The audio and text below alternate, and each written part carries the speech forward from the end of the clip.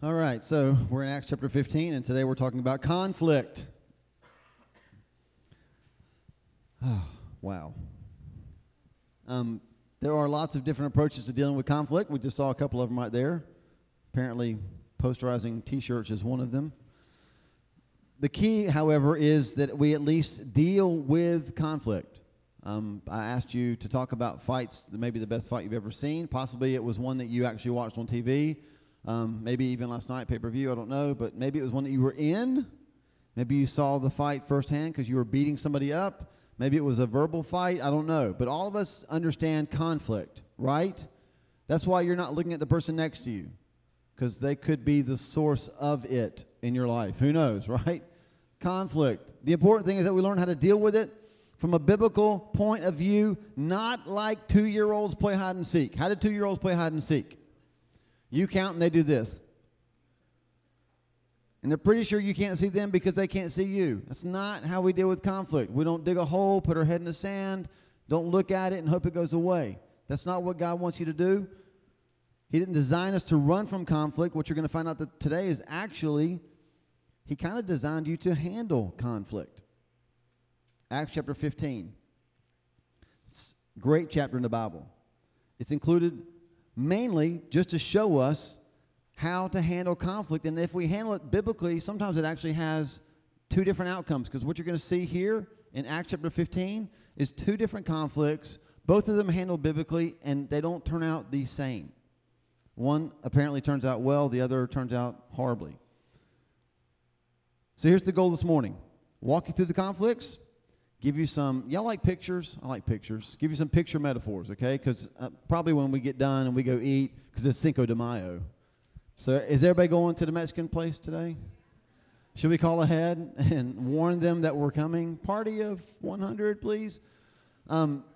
You're going to forget the words probably, but I'm hoping that you'll at least remember the images. We're not going to get to them yet, but I got 4 images. So I'm going to talk to you for a second. We're going to talk through Acts chapter 15. By the time I'm done, you're going to be like, what? And then I'm going to show you 4 pictures. You go, oh, I get it. Okay? And then we'll go eat Mexican. So we're in Acts chapter 15. There's 2 conflicts here.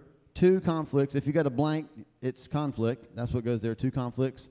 Let me tell you where the first one is. The first one is the first 35 verses. Let me just summarize what's going on. This one is primarily about salvation, and it involves spiritual matters, which is why all of you just went, yawn.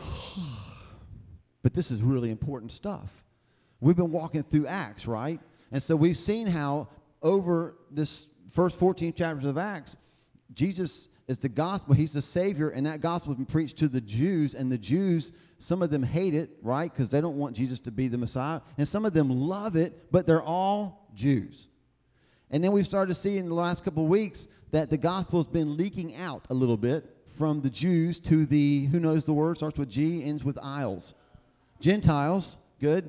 It's been leaking out to the Gentiles, and who's been having a problem with that? The Jews, okay? So we realize that nothing's really changed, right? Today we have Tar Heels and Wolfpack. Back then they had Jews and Gentiles, okay? Nothing's really changed. So this is a chapter where, again, this becomes an issue. And it doesn't just become an issue with a couple of people. It becomes an issue with the church. Like when it says stuff like in verse 1, some men came down from Judea to Antioch. What that really means is some officials from the Jerusalem Jewish church came down to Antioch, the Wild Child church, to have a discussion. Have you ever had a discussion with religious people? It doesn't normally go well. It usually goes like this: we're right, you're wrong, repent. And so they come down to, like, here's what they lead with. Every guy in here, you're going to hate this. Unless you are circumcised, you cannot be saved. It's quiet, except for some knives we're sharpening right now. Unless you're can you imagine being a Gentile man and having, like, hey, they're sending people down from Jerusalem. It's going to be awesome. Like, they're going to tell us what God's will is for our life. And these people stand up and go, unless you're circumcised, you can't be saved. Do what? Do what?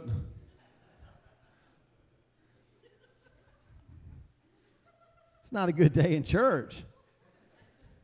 So at least the men in the house, you do understand that immediately there's conflict, right? I mean, that's conflict. Somebody stands up and says, we need to do surgery. No, we don't. Conflict.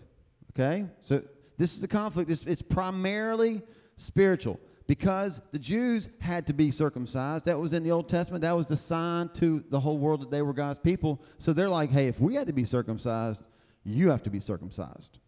And if you're not circumcised, you can't be like us because we're circumcised. We went through it, you're going to go through it. And all the Gentile men are going, no. So this is the conflict, okay? This is the basic idea of the first 35 verses in Acts chapter 15. One side wants to require it, the other side doesn't. This is the type of stuff that churches split over. But they don't split here. What they do is they have a conversation in hopes of working it out. Just jot down a couple of verses. Verse 1 and verse 5, that's where he mentions that they want them to be circumcised. And the conclusion of the matter, because Peter stands up and he says, look, guys, I was like you, but I've been to the Gentiles. I'm telling you, the Holy Spirit's moving among the Gentiles. They're getting saved. It's really, really happening. And there's a couple of other brothers who've been out on the missionary field, and they're going, yeah, we've seen it too. It's really happening. And so finally, this really smart guy stands up. I think this is James. He stands up and he says, look, here's the deal. Let's not make it hard, verse 19. Let's not make it hard for the Gentiles to come to God. And I love that. Like if there's a verse in the Bible you want to circle, that's a great one to circle. That was the conclusion of this matter. So they have this discussion. They don't pretend like it's not happening. They don't do the 2-year-old hide and seek game. They actually, here's our idea, and here's the conclusion. They talked about it. This is conflict resolution in the Bible. And the conclusion of the matter was, verse 19, let's not make it difficult for the Gentiles who were turning to God. They tried to lessen the burden, and not surprisingly, the people were glad. Look at verse 31. The most underrated verse in the whole Bible.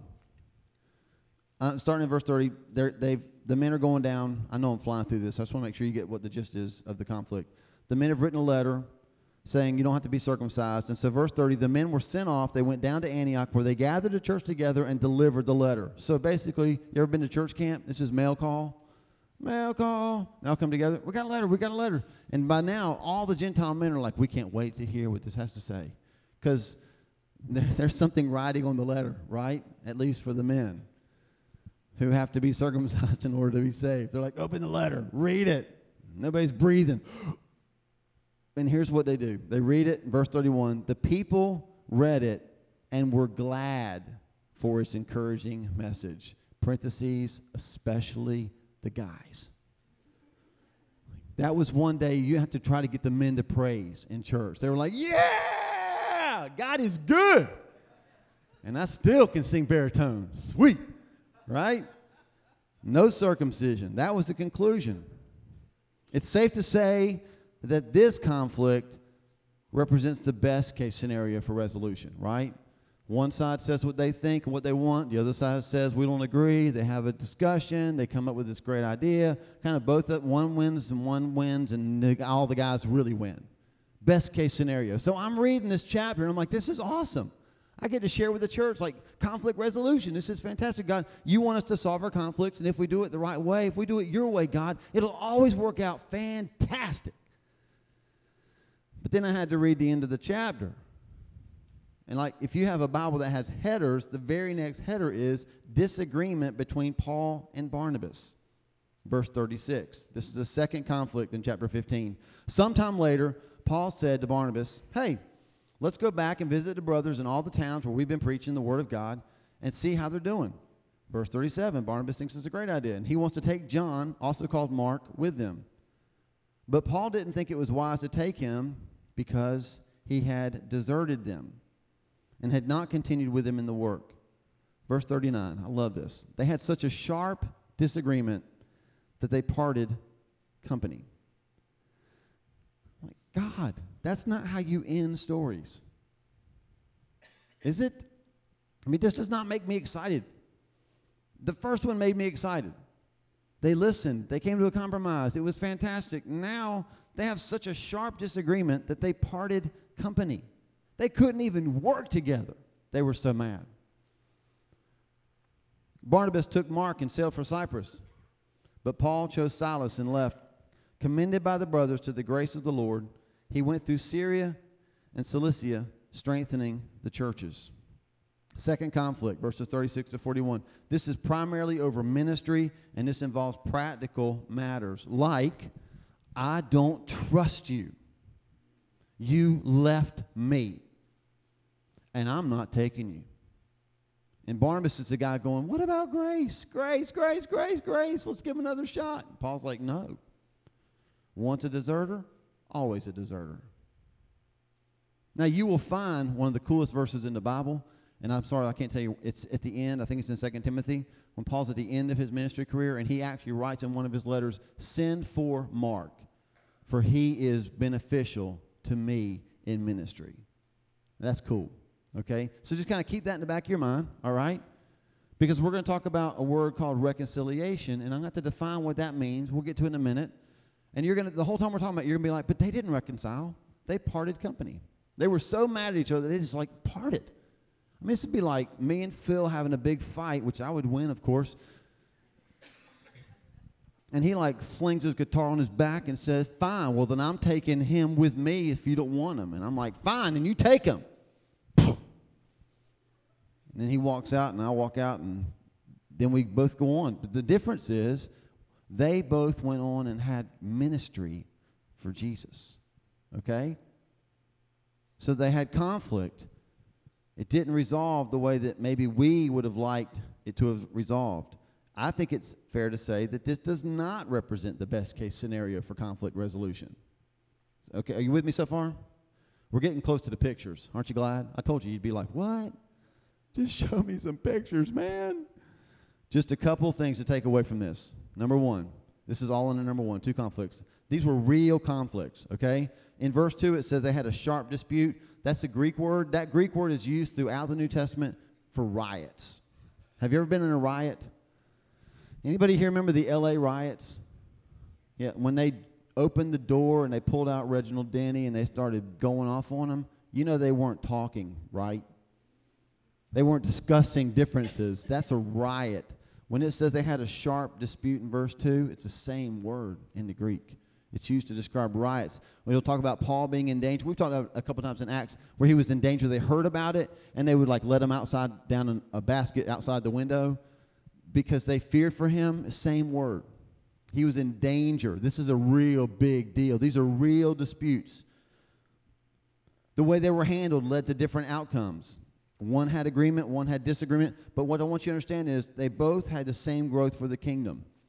Verse 33, at the end of the first conflict, it says, after spending some time there, they were sent off by the brothers with the blessing of peace to return to those who had sent them. But Paul and Barnabas remained in Antioch, where they and others taught and preached the word of the Lord. The gospel, after that first conflict, they're still preaching the gospel.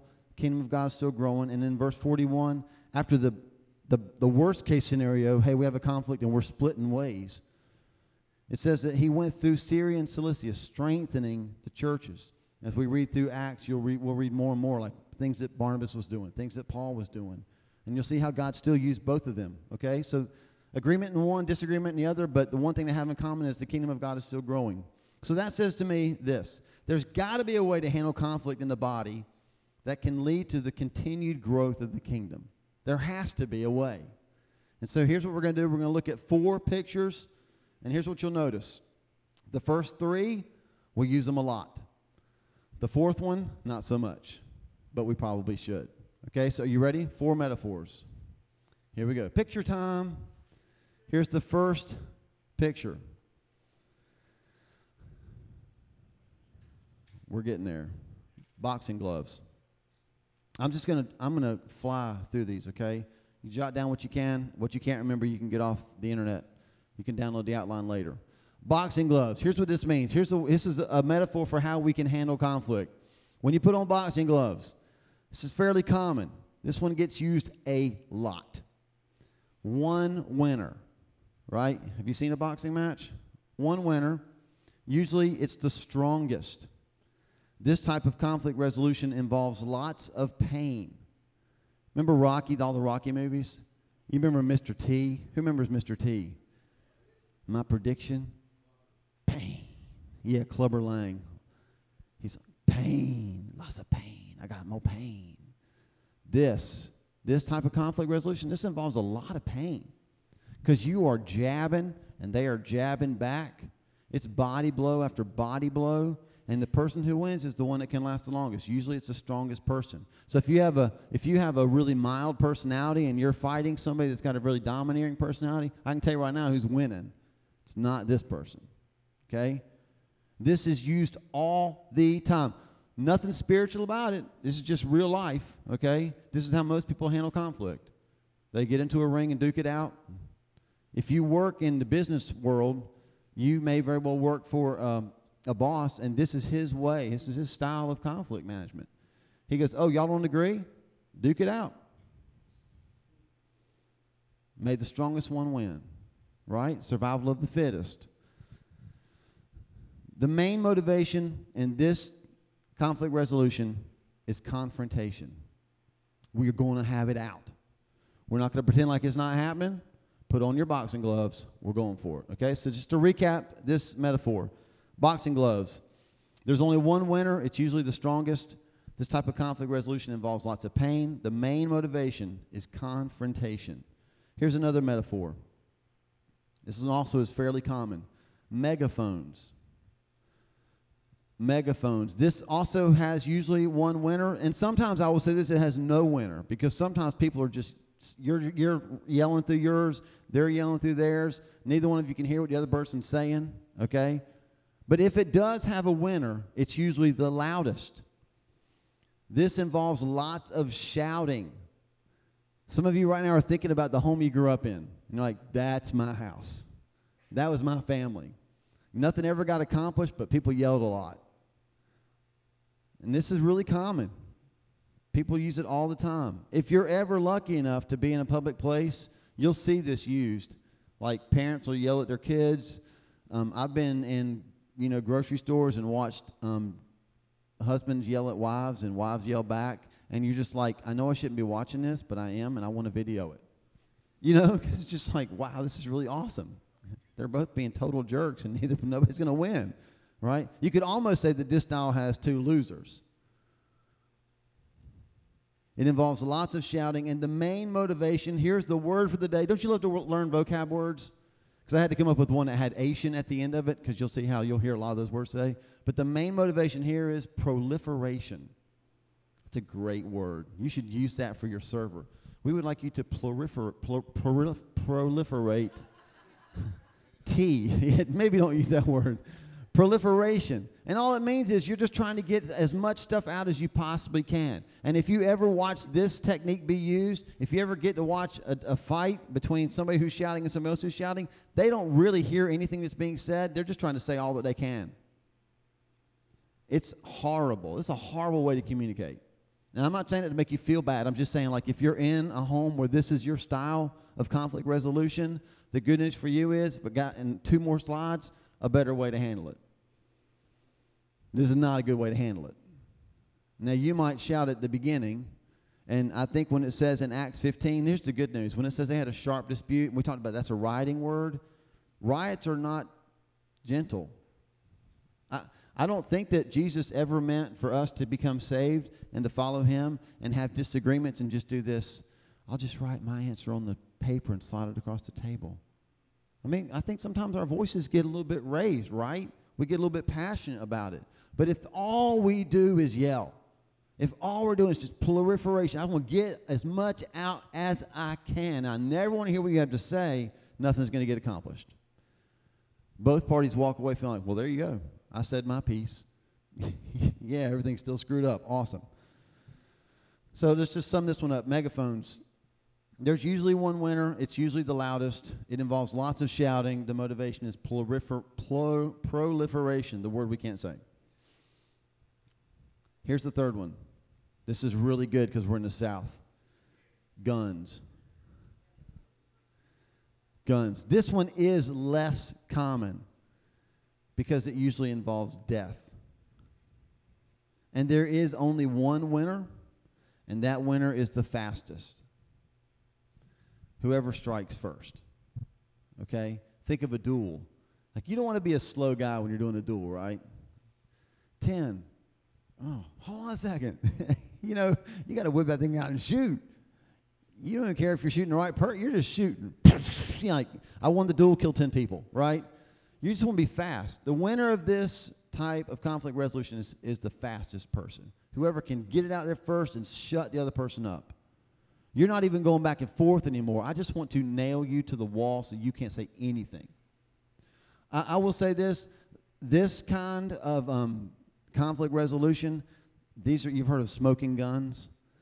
These are the people who have those. They're like, I know exactly what I can say that will so humiliate that person that they will shut up. Well, at least I didn't used to beat my wife. And then all of a sudden you're like, oh, you win. That killed me. Right? See, this is great because this is so used in marriage. We know each other's laundry, we know the bad stuff, and we're so quick to bring it up. And it doesn't resolve anything, it just kills them. It definitely brings peace for a moment. Of course, if you're married, you know that spouses can rise from the dead, right? As sure as the world, you will have that argument again, right? You might kill them for a moment, but they will be back. It has one winner. It's usually the fastest. This type of conflict resolution involves lots of blood. And the main motivation is retaliation. I'm so mad at you. Yeah, the funny thing about guns is you can actually use this from a distance. You don't have to really get involved. I'm so mad at you. I was sitting yesterday, watching a 30 for 30 on ESPN. I just happened to stumble across it, and it was back in, I want to say it was in the 90s, and soccer player Escobar scored an own goal. And so I think the U.S. beat him 1-0. This was in Colombia, which is a big deal down there, right? And he got murdered. He got murdered because he scored his own goal. This kind of stuff, they didn't know him.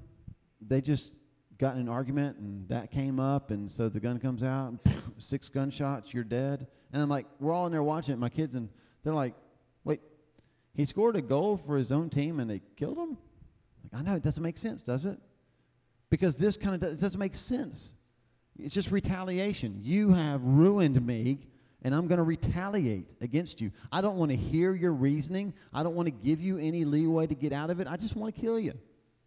And I know that's really hard to think about because we don't want to think that we'd ever argue this way, that we'd ever try to resolve conflict this way. But, you know, the end of this is church splits. I don't care why you want to have yellow carpet. I just think you're stupid. Well, I'm going to have my yellow carpet. Lots of it. At the church that I'm going to build right down the street. It's going to cost me hundreds of thousands of dollars, but I will beat you. And people will come visit my church. We'll call it the Church of the Yellow Carpet. People will pee on it and they won't even know. We will have mellow yellow in the sanctuary. And 3 years later, you have a church with yellow carpet, nobody's in it. You're bankrupt. The church you left is bankrupt. I mean, everybody loses. Just retaliation. I don't want to hear your reasoning. I just want you to be quiet. So we wouldn't actually pull out a gun, I don't think. I hope not. If you got a gun right now, put it away. I don't want to be killed. We wouldn't actually pull a gun out, but we would use this form. You see what I'm saying? So here's just the 3 metaphors that we use most. Boxing gloves, megaphones, and guns. Here's the one that we use the least, but this is the one that was used in Acts chapter 15, the cross. This is God's form of conflict resolution. It's the cross. This is very uncommon. The great thing about the cross is there can be many winners, and it's usually the meekest. So let's define meekest, okay? Because right now, like all the guys are like, I don't want to be meek. I'm a man. Well, yeah, but meekness is power under control. Meekness is a man who says, I know I'm a man, but I can't fix this. I need to submit. I need to humble myself to this. That's meekness. This type of conflict resolution involves lots of grace. And the main motivation is reconciliation.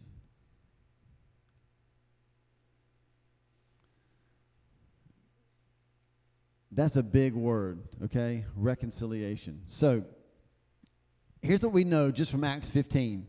If reconciliation is the goal, and I tell you that both of these conflicts were ended with reconciliation, if you're like me, you're going, no, one of them was. Because the Gentile men didn't have to have surgery. So that one ended well. That was reconciled. But the other one wasn't reconciled because Barnabas went this way and Paul went this way, and they're like split, and that's not reconciliation. Reconciliation is making things right. It's not becoming BFFs. It's making things right. Why did God honor Paul and Silas, and why did he honor Barnabas and Mark? For one reason and one reason only. Because they didn't leave bitter. They left reconciled. And now their reconciliation was this. You love this phrase? We agree to disagree. Right? We agree to disagree. So I'm never going to see it the way you see it. He's not useful to me. You think he is. We can't fix this. But you know what? You can go your way, and I'll go my way, and I'll pray for you, and you pray for me. Cue the Michael W. Smith music. Awesome moment. The main motivation of the cross is always reconciliation. So, 2 conflicts, 4 metaphors, 1 application. Number 3, there's 1 application, and there's only one. There's no other application than this. And you're probably going to hate it. The application is talk. Let me throw some scriptures at you. Matthew 18:15. The application is to talk. We should talk to each other, not about each other. Now, let me just say this right up front. Up front would have been 15 minutes ago, but when preachers start preaching about stuff like this is one reason I love going like through a book, because we come across Acts 15, there's conflict, we get to talk about conflict. Because typically, if I'm teaching you on conflict, here's what you're sitting there thinking. Who's mad at who? Somebody's ticked off in this place. Well, not necessarily, but probably. Does that make sense? How do I know that? Because there's more than one person here. We've talked about that before. You get one person, you're okay, but you get more than one person, it's like we bump into each other. There's conflict, right? So I don't know. I mean, it's possible that you're fixing to take a gun out and use that method on somebody across the room. I have no idea. If you did bring boxing gloves to church, I'd pay to watch. But I don't know that. I'm just saying, if there's people in the room, there's probably going to be conflict. So I'm not preaching this at you because you got conflict. I'm just saying this is what happens. And what typically happens in church is we talk about each other, not to each other. And we convince ourselves that that's okay. We convince ourselves that God understands. Well, God, you understand. I don't want to tell them because that would hurt their feelings. So I'll just go tell these 20 people. As if somehow that won't hurt their feelings. I got their best interest at heart. No, you're sinning is what you're doing. It's called gossip. It's not the way you handle conflict. It's the way you create more conflict. Biblically, Matthew chapter 18. Let's read verse 15. Matthew 18, great chapter on how to handle conflict.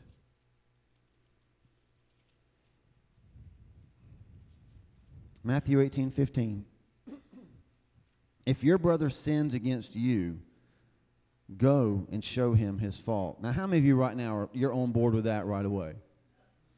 I'll do that. I mean, I have a hard time living out the Bible, but Lord, I will live that one out. If my brother sins against me, I will go show him his fault. Now, we do live that. We're good at that, right? But again, the goal is, what is the goal? What's the goal of the cross? Reconciliation, okay?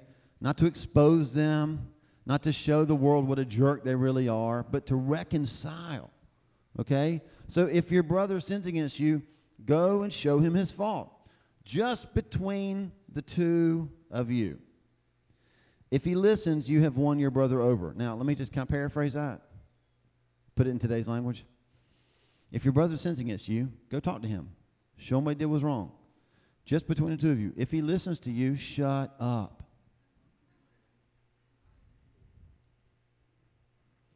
Because what we do is, I went to Phil. I told him, dude, you got to quit fixing your hair like that because it is driving me nuts. What's wrong with you?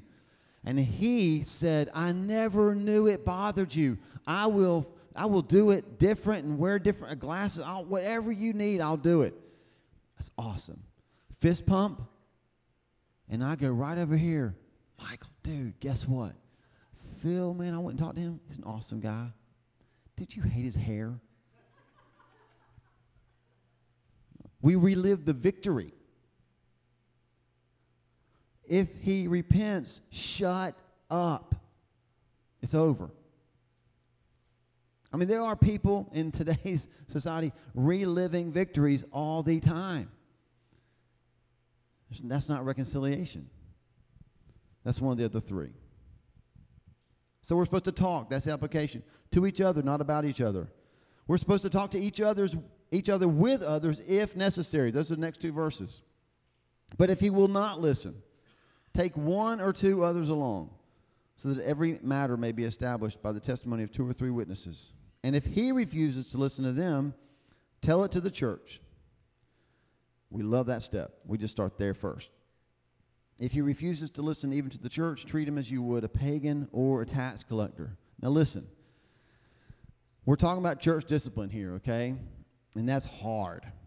But let me tell you the end result of church discipline when it's done right. And I've not been in many churches that do it right, okay? But my mother-in-law goes to a church that try as best they can to practice church discipline. And so they had a guy come up and stand in front of the church, and he just, I need to confess this, because he wouldn't confess. And they had these conversations. They went to him first, and they're like, dude, you're addicted to porn. You got to stop this. I do not. And they took 2 or 3 people with them. Dude, you're addicted to porn. I mean, you got to stop this. This is a sin against God. It's ruining your marriage. Your wife is going to leave you. I do not have to stop, and I will not stop. And the next step was they stood up in front of the church. And he was not there. And they just said, look, we just got to let you know this. We've had 2 conversations with this brother. And he will not repent. And we cannot act as if this is not happening. We want him to repent.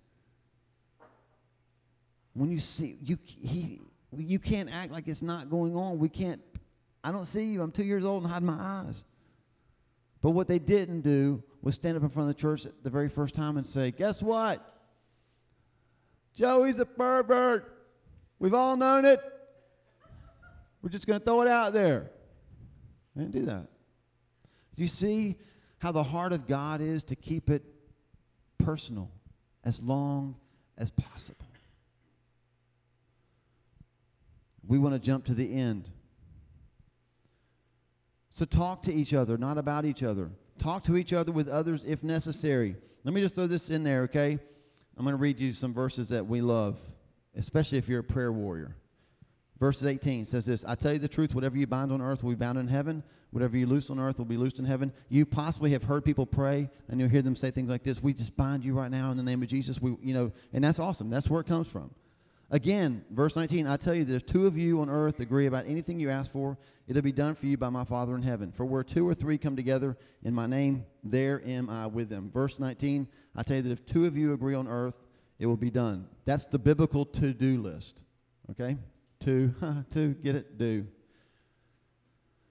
But here's what I want you to understand. That happens after what we just talked about.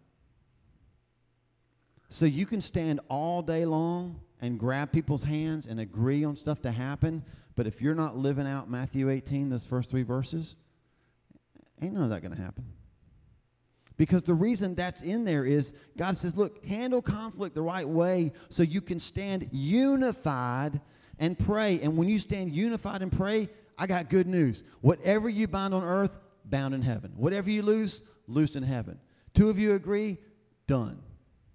And we say, God, I've been praying with people. We've been agreeing. Nothing's happening. Maybe you got conflict in your life and you're not handling it the way the Bible says. Maybe. And in Matthew chapter 5, we're supposed to talk. That's the application, the main application. We talk to each other, not about each other. We talk to each other with others if necessary. But we talk to each other even before we worship. Matthew chapter 5, verses 23 and 24. Jesus is talking. He says, therefore, if you are offering your gift at the altar, and there you remember that your brother has something against you, leave your gift there in front of the altar. First go and be reconciled to your brother, then come and offer your gift. This matters so much to God. It's like, you know what? Just put pause on the worship and go take care of this. Here's what we do. Me too. We try to worship our way out of that conversation. Oh, man, church was so good this morning. I mean, man, Jen, she's saying that Break Every Chain. That song gets me going like I'm a white dude rocking back and forth. It was awesome. And then we walk out and get in the car, and we see like we had a text from that jerk. Oh, God, I got to deal with this now. We are so backwards. Like if I worship hard enough, God will make that go away. And Jesus is saying, no poofing. Just stop singing. Shut up and go take care of that. And then come back. First go be reconciled and then come back. So we're backwards. We're backwards. And that's sometimes why we don't have the blessing of God in our life. We're just a little bit backwards. You always knew you were backwards. Well, you knew your spouse was. Now you know it's true. So Matthew 5:24, it reveals the heart of God and his goal. His goal is reconciliation. It's more important than our worship. It's more important than our prayers. It starts with talking with the cross in mind as two forgiven followers of Jesus. And I'm going to tell you right now, if you don't get anything else out of today, that's a really good tip. When you have to deal with conflict in the church, with a brother, with a family member, and you're both believers, talk to each other like you're both believers. Like, Jesus died for you. I mean, I'm fixing to kill you, and he died for you. And sometimes that's all it takes. You start realizing, wait a second. He loves you too. I mean, you might want to be honest and say, that blows my mind, right? That blows my mind. I can't believe he loves you, but he does. So here's a good little sentence to write down, and I'll explain it. We're almost done. Isolation leads to rationalization. Conversation leads to reconciliation. Isolation leads to rationalization, and conversation leads to reconciliation. I told you there's a ton of Asian words in here today. And here's what I mean by that. When we have conflict, our typical response is we back up, we pull the blinds down, and we have a conversation with that person in our head. We isolate from them. And who wins that argument every single time? You do. Because you're right anyway. And you know what they would say. I mean, if they would, you say, well, I can't believe you borrowed my car and you put a dent in it, and God, I can't believe it. And in your mind, you kind of hear them going, oh, you're so right. Oh, God, what a horrible friend I am. And so when you isolate and you have this little argument in your mind, you rationalize your part in it. I mean, I was just being a good friend. Okay, I forgot to tell them, like, when you're shifting from second to third, sometimes it sticks and it slips, and if you're not ready for that, it can cause your car to veer and you might hit a tree. Forgot that, but hey, I mean, everybody makes mistakes. But they put a dent in my car. And you rationalize it. But conversation can lead to reconciliation. I can't believe you put a dent in my car. Well, I was just driving, and I shifted from second to third. Oh, I didn't mention that second to third thing? No? What is that thing? Oh, sometimes it slips. You can lose control, hit a tree. Oh, yeah, that's exactly what happened. If you'd have told me that, I'd have been more careful that second to third thing. I'd have just skipped straight to fourth. I mean, I know this is just crazy example, but you get what I'm saying, right? When we have conversations, it allows us to see the other side. It opens the door to reconciliation. So here's the big idea for today. Conflict handled biblically handled biblically means the gospel wins even if we don't. Conflict handled biblically means the gospel wins even if we don't. And I want you to know, we really think hard about these big ideas, okay? We try not to just throw them out there. So we talked a good bit about, do we say that the gospel wins, we lose? I mean, that's really hard to wrap your brain around, right? But it is. We just saw it in Acts 15. Did the Jews lose something? Yeah, they lost the right to say, you have to get circumcised. Did the Gentiles lose something? Well, yeah, because the letter they wrote, they mentioned 4 things that they could no longer do. And I was going to talk about those, but I don't know what they mean. I mean, I know the kind of, but it's not the point. There was compromise there, right? Sometimes we don't win, but the gospel can still win. With Paul and with Barnabas, they split. It meant separation from each other. They did lose a friend. They lost a ministry partner, but the gospel won. And when conflict is handled biblically, the gospel wins, even if we don't. Here's what it could mean for you this morning. It could mean that it's time for you to start talking to people, especially in light of the fact that we're going to have communion. 1 Corinthians, Paul wrote this. 1 Corinthians 11, 27 to 29. He says, whoever eats the bread or drinks the cup of the Lord in an unworthy manner will be guilty of sinning against the body and blood of the Lord. A man ought to examine himself before he eats of the bread and drinks of the cup. For anyone who eats and drinks without recognizing the body of the Lord eats and drinks judgment on himself. Dang, he just said that. So this morning, I mean, one of the things that maybe we should do this morning is this. Before you ever stand up to take a piece of bread off and dip it in the cup, we should ask ourselves, not have I done something to hurt somebody, because that's easy, right? We do know that when we've messed something up and hurt somebody. But the verses we read is maybe we should ask God, do I feel like there's something between me and somebody? Do I need to work this out? You know, we were at a youth retreat, and Phil taught this passage, and basically what we said was, you know what? Before we do anything else in this retreat, you need to call the people that have offended you and just try to be reconciled. God, it was powerful. Teenagers I can use the cell phone, calling, hey, Dad, and just having a conversation. Writing letters. If they couldn't mail them, at least writing a letter. Just talking about it. Being reconciled. It's a big, big deal to God. This morning it could mean that you need to be reconciled to God. It could mean that most of the problems that you have with men are coming from the fact that you're far from God. 2 Corinthians chapter 5, verses 18 and 19. Here's good news for us. Paul says, all this is from God, who reconciled us to himself through Christ and gave us the ministry of reconciliation. That God was reconciling the world to himself in Christ, not counting men's sins against him. He has committed to us this message of reconciliation. Possibly this morning, that's what you need to do. You need to reconcile yourself back to God. I've got a clip of an audio. I heard a message this week. It was a great message, and this story was in it, and I thought, I could tell the story. I'll botch it. So we're going to try. You think it's going to work? Yeah. We're going to try to play it for you. And this is how we'll kind of prepare our hearts for communion, okay? I just want you to hear this story.